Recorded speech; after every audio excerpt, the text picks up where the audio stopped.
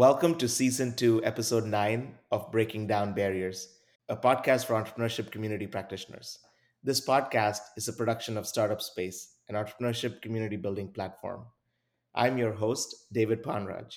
We're launching this podcast to highlight the stories of everyday community leaders who break down barriers to entry for underserved and underrepresented entrepreneurs. We believe in equitable and inclusive access to the tools and resources needed to start a business. In this podcast, we will speak with some of the leading voices in the field of inclusive entrepreneurship and learn from their best practices to apply in our own communities as practitioners. Today, we'll be speaking with Joe Cap. In 2017, Joe launched the National Entrepreneurship Week and Rural Rise. Joe has been featured in the Washington Post magazine and is on the advisory board of the Smithsonian Folklife Festival, among others. Welcome, Joe. Thank you, and thank you for having me here today. So, Joe, tell me a little bit about your current work and also your inspiration. What got you into entrepreneurship? Well, for the last about 8 years, I've been working on entrepreneurship advocacy and trying to make entrepreneurship as accessible as possible to all communities around the United States. I'm a serial entrepreneur myself, starting my first business in college. And over the course of time, really looking at how I can start additional businesses. And then after I became, fairly successful, I decided to get involved in helping other communities and other people figure out ways to start their own business, whether they're an artist or somebody who wants to start a small business. How do you start from scratch, having never started a business before? The last several years, I've been really focusing on what are the things that we need to put in place, what are the gaps, and how do we go ahead and bridge those gaps? So, tell me, what got you into working in rural communities? Well, let me say this. So my inspiration was first in entrepreneurship was really looking at my own background and the challenges of understanding what are the resources that exist out there, and how there are a lot of resources, but how it's a little bit difficult to understand what those resources are, what they look like, and where they reside. After I sold my last business, retired, and moved out to West Virginia, and began working with a local community college, and started working on entrepreneurship, and became really fascinated by how other people are able or not able to start a business within the United States. My father was an entrepreneur. Most of the people in my family are entrepreneurs. And I realized that there's a missing link here in terms of people who are out there advocating for entrepreneurs, because most entrepreneurs are building their business. But the opportunity to be able for somebody to start a business from scratch is something that is inherently, or really a big piece of the American experience. And so, in working in a rural community, I began to see more and more that there was a lot of commonality between people who wanted to start a business but didn't necessarily have access to the tools and resources that are already existing. And so, how can we make more connections? At the same time, I learned that previously a National Entrepreneurship Week had been started in 2006 by an act of Congress. But over time, it sort of languished. And in 2017, I relaunched it after it being dormant for a number of years, really to help increase the advocacy, but also specifically helping entrepreneurs understand what resources are available from a federal, state, and local perspective. And so now a lot of my work is on that entrepreneurship collaboration with communities all across the world. But it's not normal for people to go from urban to rural, correct? I would assume. So, what was the inspiration to make that leap and say, you know what, I'm going to sell my business and I'm going to go to a rural community and try this experiment there? Well, after selling my business, I had owned a property in West Virginia and decided to retire to the place out in West Virginia. And so it was a little bit of I want to slow things down now that I sold my business, and kind of take a little bit of time to really relax. But also, as you'll find with most entrepreneurs, they like doing things, getting things done, and being proactive and productive. And so the inspiration came in part because of the community college that it was in our local community. I happened to run into the president there, and we started talking. And he said, "Well, what do you do?" And I explained to him my background. And I said, I'd be really interested in teaching entrepreneurship. And so my first foray into this was really teaching entrepreneurship in a rural community. And from that, it was an eye opening experience about how much of a lack of information there was to people who wanted as students or farmers or people in rural communities, of how much of a lack of information there was to the access to existing resources. And having been in an urban environment for a lot of my life, and growing up in Miami Beach and then living in LA and DC, I realized that there was a lot of commonality.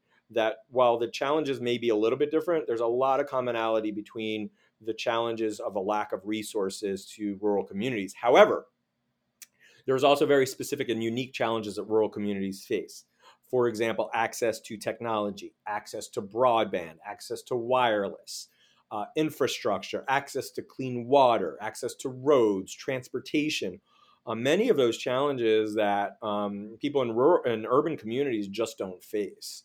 And while I didn't set out to solve all of those problems, what I did set out to do was identify, one, are there opportunities in rural communities? What do they look like? And also shine a light on those challenges so that we can make things just a little bit easier to start a business. Look, the challenge in starting a business shouldn't be trying to figure out what government resources there are or what existing resources there are for entrepreneurs. That should not be the challenge. The challenge should be, am I developing a product or a service that the market wants? And if you're able to find that, then being able to accelerate that through the life cycle of business development should be fairly quick within our country. However, it's not. So the ability to uncover and discover those resources and where they lay, where they are, within the federal government, within state government, within local government, but also other resources, right? From foundations to businesses that are out there. It should be easier for people to be able to find that, and they shouldn't have to spend their time and their energy on identifying resources that are already there. The government has numerous programs and numerous agencies available, whether it's the USDA or NASA or Department of Energy. Each of these agencies have programs that exist for entrepreneurs. But if you don't know about them, then you're not going to necessarily take advantage of them, or you have to spend a lot of time figuring those out. And whether you're in a rural community or in an urban community, sometimes those challenges is just a lack of information. So when we relaunched National Entrepreneurship Week, we looked at it from really three focus. The first is, how do we benefit entrepreneurs? The second is, how do we benefit the ecosystem? And then the third piece is, what also needs to take place from an awareness and education perspective. In Rural Rise, what we realize is, because the challenges are unique, can we begin to collaborate among rural communities to create some opportunities and some scale? And the short of the answer to that is absolutely yes. What we began to find was that there's some models that are working in some rural communities that can be shared, some Main Street programs that can be adopted. And particularly as a result of COVID, what we began to find was that there was a real big need to get information out quickly and share that among entrepreneurship ecosystems so that they can share that and help their entrepreneurs pivot and take advantage of not only the government programs, but also the change in opportunities that exist as a result of the COVID pandemic, where maybe small businesses could pivot to working and creating new products or services that could benefit the community during a significant time of need. Does that make sense? It does. It does. And I actually want to go down that path a little bit. And I think for some of our audience, this might be a new topic. And I would say definitely connect with the Rural Rise Conference. You can go to ruralrise.org to learn more. But I'm going to talk a little bit more of have a more advanced conversation here.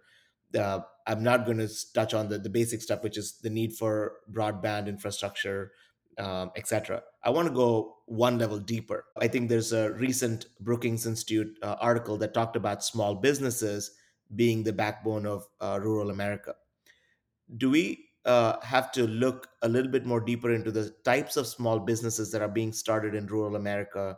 And rather than go with this cookie cutter, everybody's trying to start a startup model, should we look at what are the rural resources available and think about different ways in which we can train rural entrepreneurs? Because I feel that, and I believe that entrepreneurship is a learned sport, in that you're not just born to be an entrepreneur, you could be born into wealth, but any of us in America can learn entrepreneurship, learn how to start a business and start a business. But should we be focused when we talk about rural small businesses on the actual value there, rather than simply say, let's get them all the resources and let's see how many people can start a business? Do we look at the land, the ability to look at biotech, etc.? Do you see this happening out there where we're actually trying to take advantage of what's uniquely rural to be innovative?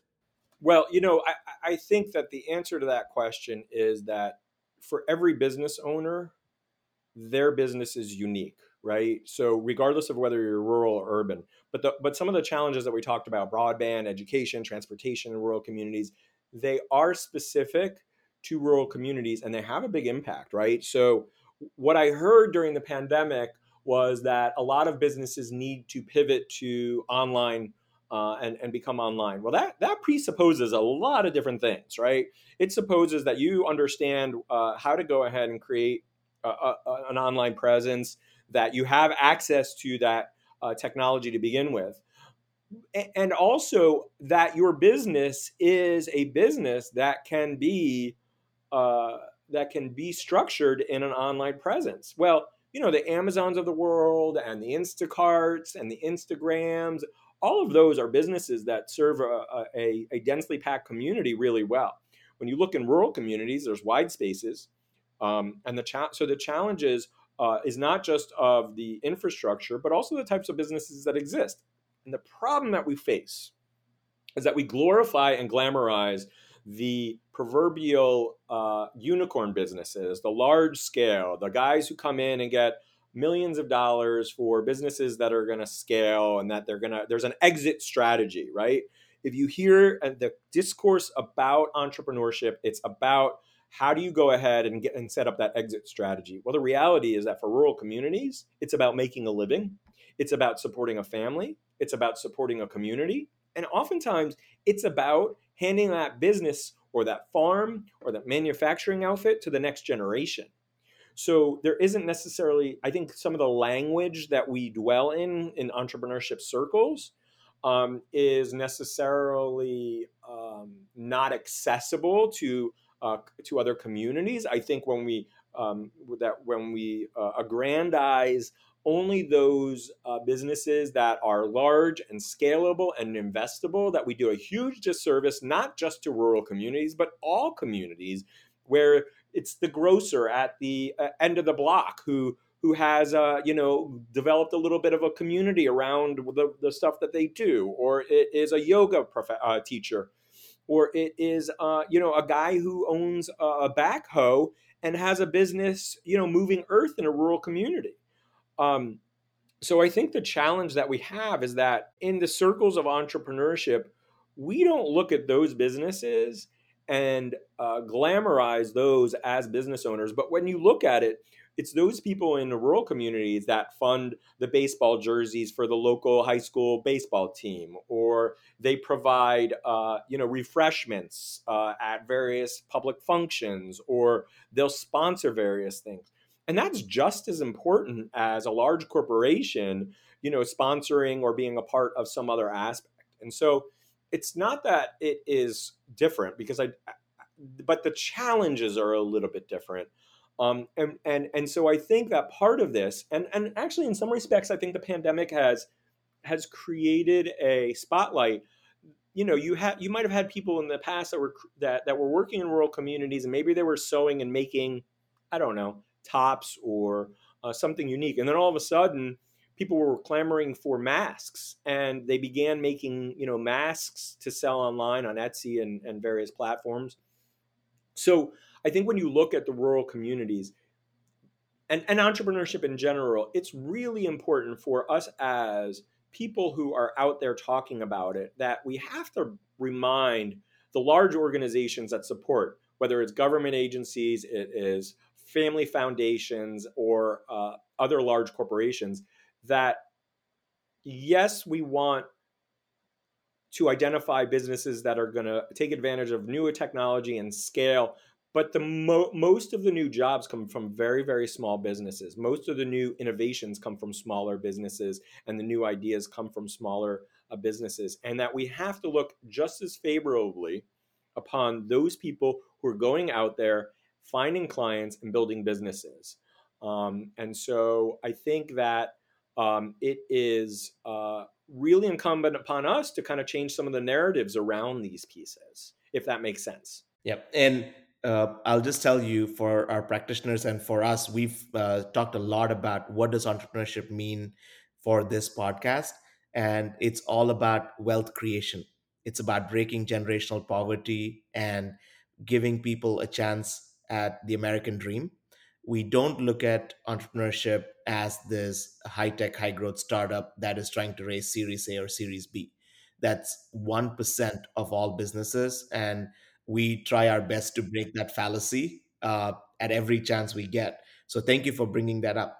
I'll try to kind of phrase my question slightly differently, because I do want an answer for this question, which is, uh, in urban communities, small businesses have other factors that benefit them, like density, right? You're able to find your co-founder in the next apartment over, or you can work with a local university system to find a commercial kitchen, etc. When we look at these large scale problems that are being funded by USDA or the EDA or by other local grants, and we look at what's uniquely rural, should we look at how do we innovate? And you use the word innovation. How do we innovate not to bring high tech, high growth startups into rural communities, but how do we take what's uniquely rural and the rural assets and the rural way of life, and how do we kind of create programs that can help start businesses that still could be somebody using a local tractor or whatever. But I think that when we don't look at innovation and technology as a solution, we keep going after the same problem with the same tools. When we look at what can technology do to kind of create the jump over to the next decade, I think we can create a lot more wealth quicker for small businesses. So, are there programs that look at innovation for rural communities? You know, there are, and those are expanding, but you also have to provide capacity building as well. And I think what has happened is that there's a gap in the knowledge space around this. You know, if if you have somebody who is very poor, and you give them a significant amount of money, oftentimes there's a challenge with how they're going to go ahead and utilize that money. Insofar as you want to provide some guidance as somebody is building their business that is culturally and contextually available. And I say that because I think one of the big areas that we're missing is this a capacity building piece. It's not sexy.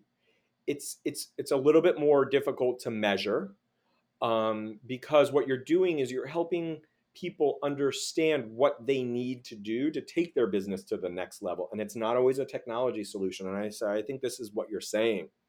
So and that's why when we look at entrepreneurship, we really look at, one, ultimately it's about the entrepreneur. What is it that they need? Two, what is the ecosystem and what does that support?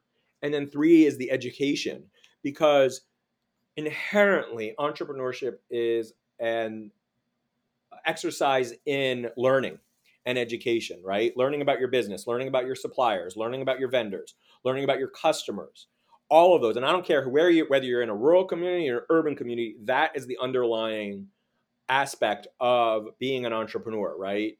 So, how do we go ahead and, through this learning process, walk entrepreneurs, regardless of where they're located, to understanding where their business is and how they can uniquely scale it or build it or add an additional service, right? Because entrepreneurship isn't just about starting a new business, it's adding a new line of business.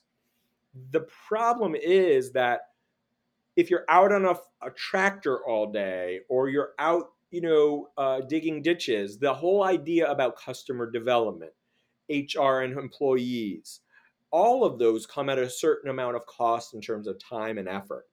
And so, in some respects, making the information, certain platforms that provide the ability to make this easier to access, but also provide a frame of reference of how another entrepreneur who's similar like me, a rural person who's been working in a rural community, how they created a business and expanded that. What are those examples, so that they can look at those examples and say, you know what, this isn't about Steve Jobs, and it's not about Bill Gates or Elon Musk, but it's about the guy down the street or the guy over in Iowa or Idaho who has done something very, very similar, but they have something unique. And so Rural Rise actually is a community of ecosystem builders.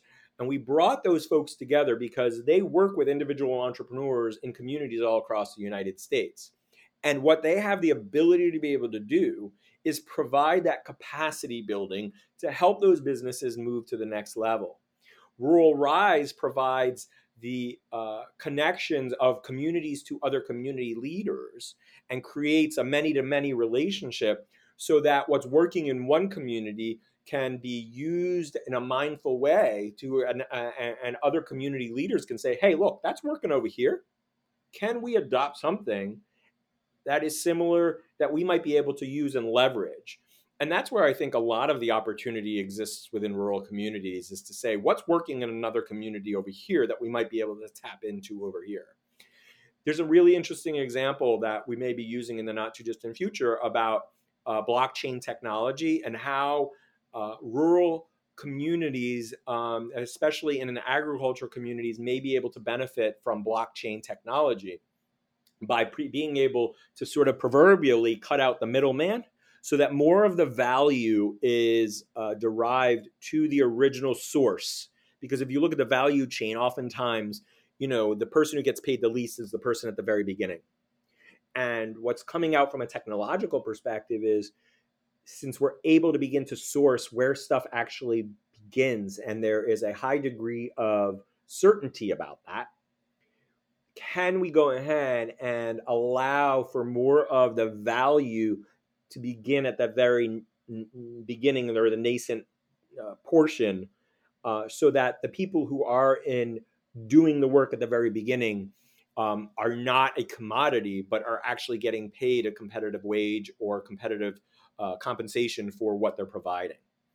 And so that's actually one of the most, I think, exciting areas of opportunity, is the ability to be able to help drive value or wealth, actually drive wealth to the value that's created at the very beginning, because oftentimes that's where it's least and most competitive.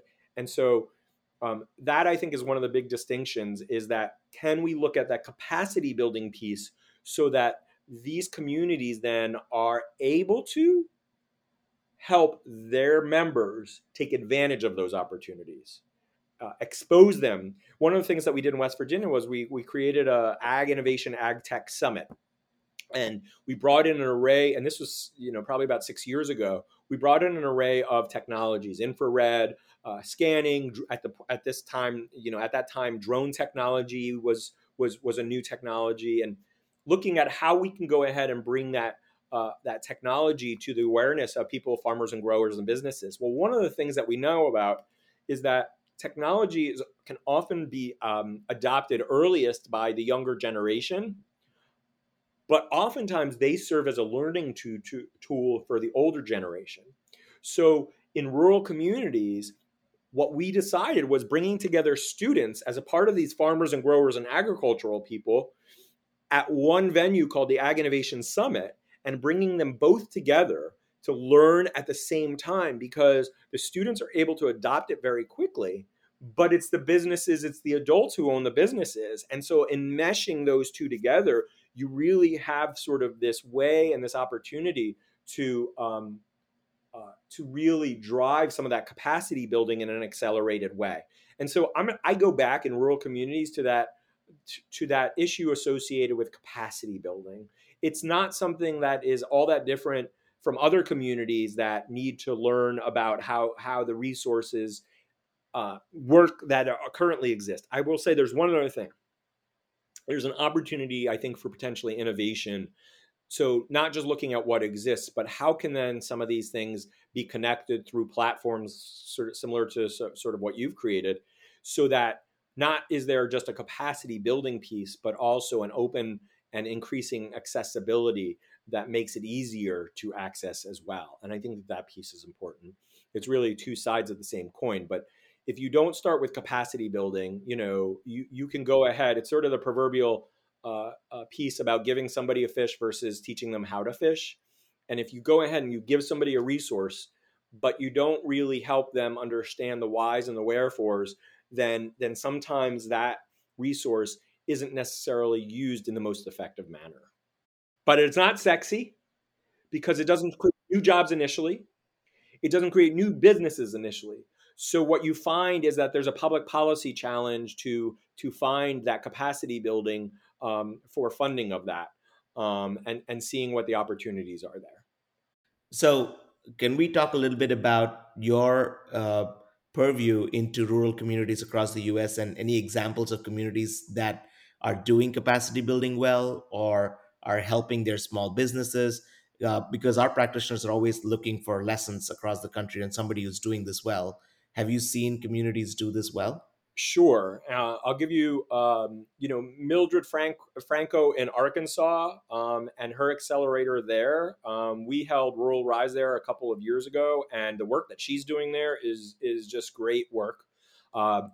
These communities need a strong advocate, a vocal advocate, who's going to go and help fight for some of the resources, but also help get the name out there from a PR perspective. The community in the Potomac Highlands of West Virginia, with Tina Metzer, who also runs Rural Rise, but also Bill Woodrum, who has been helping to bring together the ecosystem in West Virginia, and to help highlight. One of the biggest things that took place over the course of the pandemic was just creating awareness of the programs that were coming out fast and furious. And so I think the work from a statewide perspective that Bill Woodrum is doing, but also the folks over at Network Kansas, they're doing some really, really amazing work across the state of Kansas, and the work that they're doing to bring communities together. I think the best examples are examples where you have a very strong leader, because in the absence of that leadership, and in fact, I just finished up an article, co-authored an article on this. If you don't have the leadership in place, you can have the best tools, you can have the best resources, but somebody's got to stand up and say, I'm going to take the lead in this. Our community, our nonprofit is going to be the driver of this. And that is a fair amount of risk. It's a lot of work. There are some challenges that go with sticking your head out like that. Enos Polonius, who oversees Communities Unlimited, which is in the South, has done a phenomenal job of working with entrepreneurs in communities. Amy Peach is doing a great job. She's based at a community college in Appleton, Wisconsin, Fox Valley, and she has been doing this for years, working with an array of entrepreneurs, and is just an amazing person, working both from a rural and an urban community. And I think you have to look at what are the institutions that are helping make some of these things happen, and aligning with an institution, whether it's a library or it's a community college or it's a college or something that can add some gravitas to serve as a convener, a trusted broker within a community. Because sometimes you have communities that have been, side by side for years and just don't get along, because their football teams compete with one another. And it's as basic as that. I'm not going to work with them on the other side of the mountain because, our football teams or our baseball teams, are competitive. The problem with that mindset is that the world has changed. The world has changed. And in order to compete effectively in a local market and a global market, people have to work collaboratively, and the resources and the opportunities, are there, but they're also scarce. And so if you're fighting amongst, this side versus that side within a community, the ability to attract new businesses, to attract entrepreneurs becomes less appealing, because new businesses don't want to get in, they want to run a business. They don't want to get enmeshed in local politics. So the communities that are doing it best and that are doing it right have begun to rise above the challenges that exist, to identify ways for greater collaboration. And the ones that do it best usually find an institution that is a proverbial Switzerland of sorts, that can help bring people together, maybe who have historically not gotten together well. And the folks that I mentioned are really good examples of that, who are working on the ground with businesses in an array of communities to help them launch and relaunch. But it takes those effective leaders. It starts with the person who's willing to go ahead and push and drive. And that's why we started Rural Rise, in part, was because it is hard work.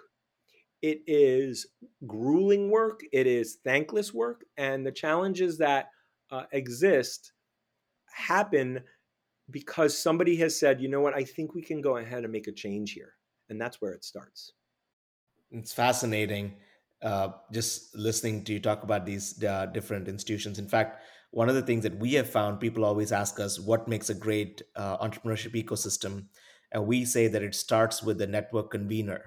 Somebody needs to play this role of a convener. And you hit the nail on the head when you said, it starts with leadership. And it's that convener who has this very altruistic view of kind of the let's support the entire ecosystem, and also believes in this growth mindset, that it's not winner take all, that there is enough money for all of us and there's enough money to go around, and that collectively we can actually go after the bigger piece a lot better than by ourselves. And so we've seen that play out really well in both rural and urban settings. Let me switch topics and kind of ask you about the pandemic and the impact on rural communities, and where do you see that ray of sunshine, or where do you see the sun behind the clouds? When do you think rural communities are going to start getting back on their feet? I know that that's the same question in urban communities as well, but given your kind of access, where do you see rural communities coming back from the pandemic? Well, what's interesting is that the pandemic has created a bit of a shift. And so, in many respects, rural communities have been a bit of a beneficiary, because there's been a flight and a migration from urban centers that have been seen as sort of compact, uh, you know, uh, places where the spread of the virus has been quick and significant. And so a lot of the rural communities were some of the last places to feel the impact. Now, obviously, there's challenges with regards to medical care and those sorts of things. But what you're seeing is that communities that ring cities, that are on the outskirts, both rural and suburban, have seen a significant growth and impact on their real estate prices, properties in communities that previously maybe haven't sold. And I think there's been a renewed interest in rural communities from people who maybe have previously discounted them.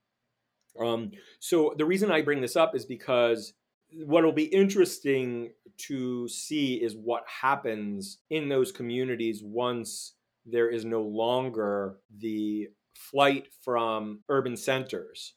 I think what will likely happen is that people who've moved out to rural communities, whether they've rented a Airbnb or they purchased a property, there's going to be an interest in a greater quality of life, and that the ability to be out and about, the ability to have, not sit in traffic. I think there's going to be a little bit of a reassessment on core values, of how people want to spend their time and where they want to spend their time. Not just that, but many companies have created a shift in terms of having people work from home.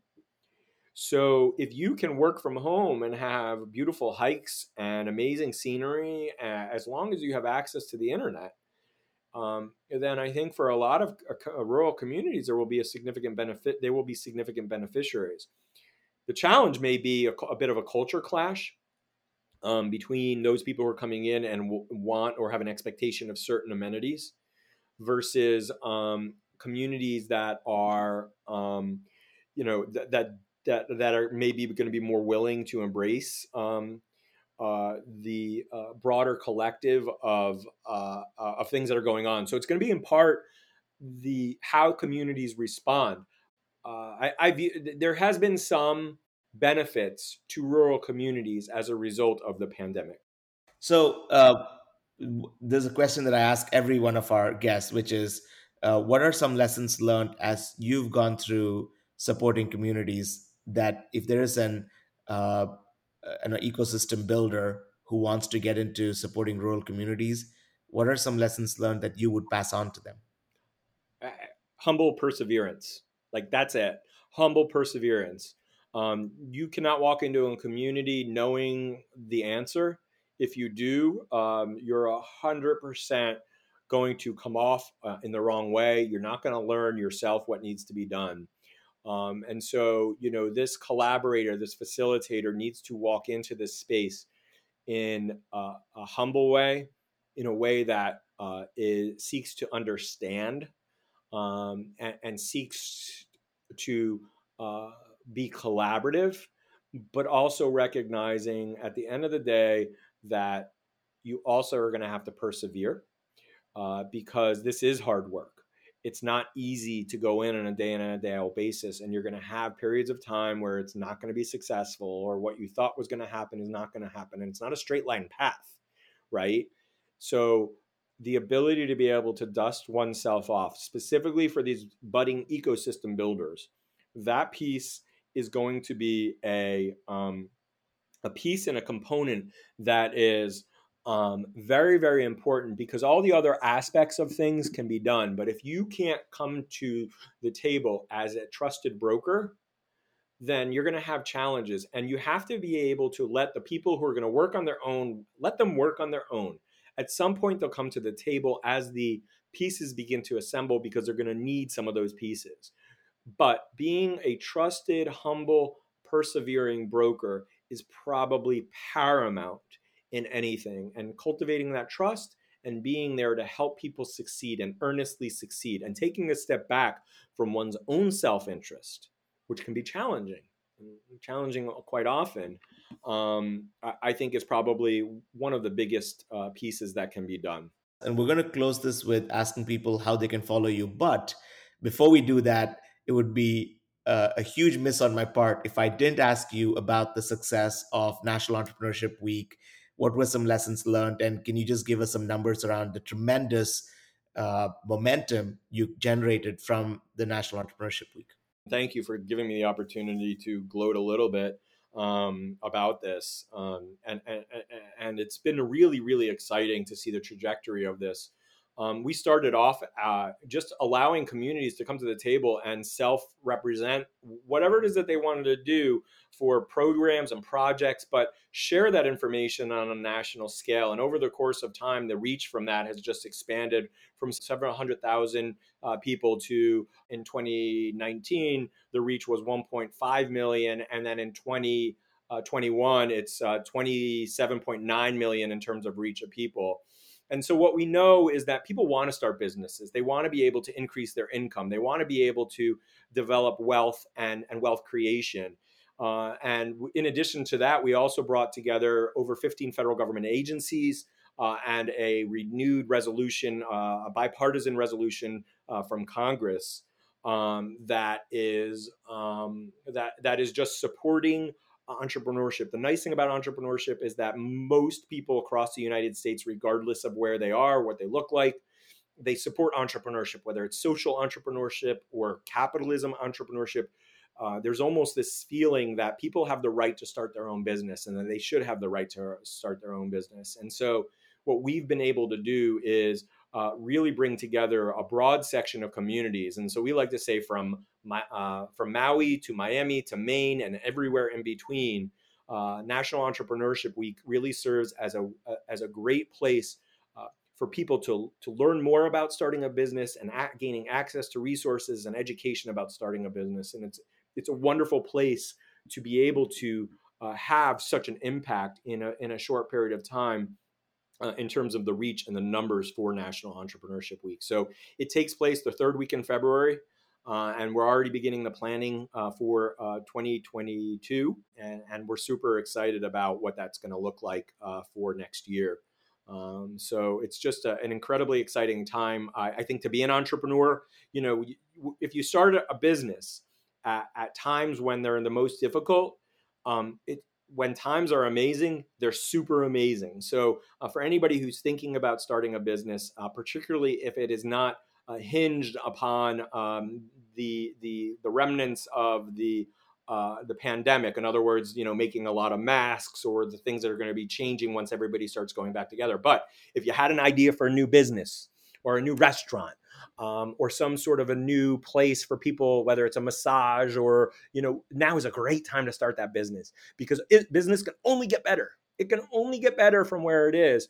And so thinking about that and having a plan to execute that as soon as things get better, now is a great time to start a business. So we look at continuing the opportunity to be able to highlight that and showcase that for people, whether they want to start they want to be their own sole entrepreneur, or they want to create something that's going to scale and last, beyond their lifetime. National Entrepreneurship Week works to support all of those people, regardless of where they are, what they look like, what they do, where they are. It doesn't make a difference. And so we welcome them to join the journey of National Entrepreneurship Week to be a part of that. And if they're a rural entrepreneur, we invite them to be a part of the Rural Rise community to help focus on some of the specific challenges and network among the rural folks, because there's a lot of great people who can help the rural entrepreneurs expand their businesses as well. So I just want to thank you guys for having me on today, and I really appreciate it. And if folks want to get access, they can reach me through the National Entrepreneurship Week website. The email link is there, and they can go ahead and email me through that as well. So thank you for your time today, David. Yeah, it was a pleasure talking to you. We could talk for another hour. So it's a fascinating conversation, but we'll bring you back, and we look forward to participating at the Rural Rise Conference in mid-April. You can also find that in the show notes. We'll add the conference link in the show notes. But thank you for joining us today. Thank you guys so much for having me, and thank you for all the good work you guys do. Thank you. Thanks for listening to this episode of Breaking Down Barriers, a podcast for entrepreneurship community practitioners hosted by David Ponraj. Special thanks to Joe Kapp for joining us. Cover art by show manager and creative director Mackenzie Dial-Fritcher.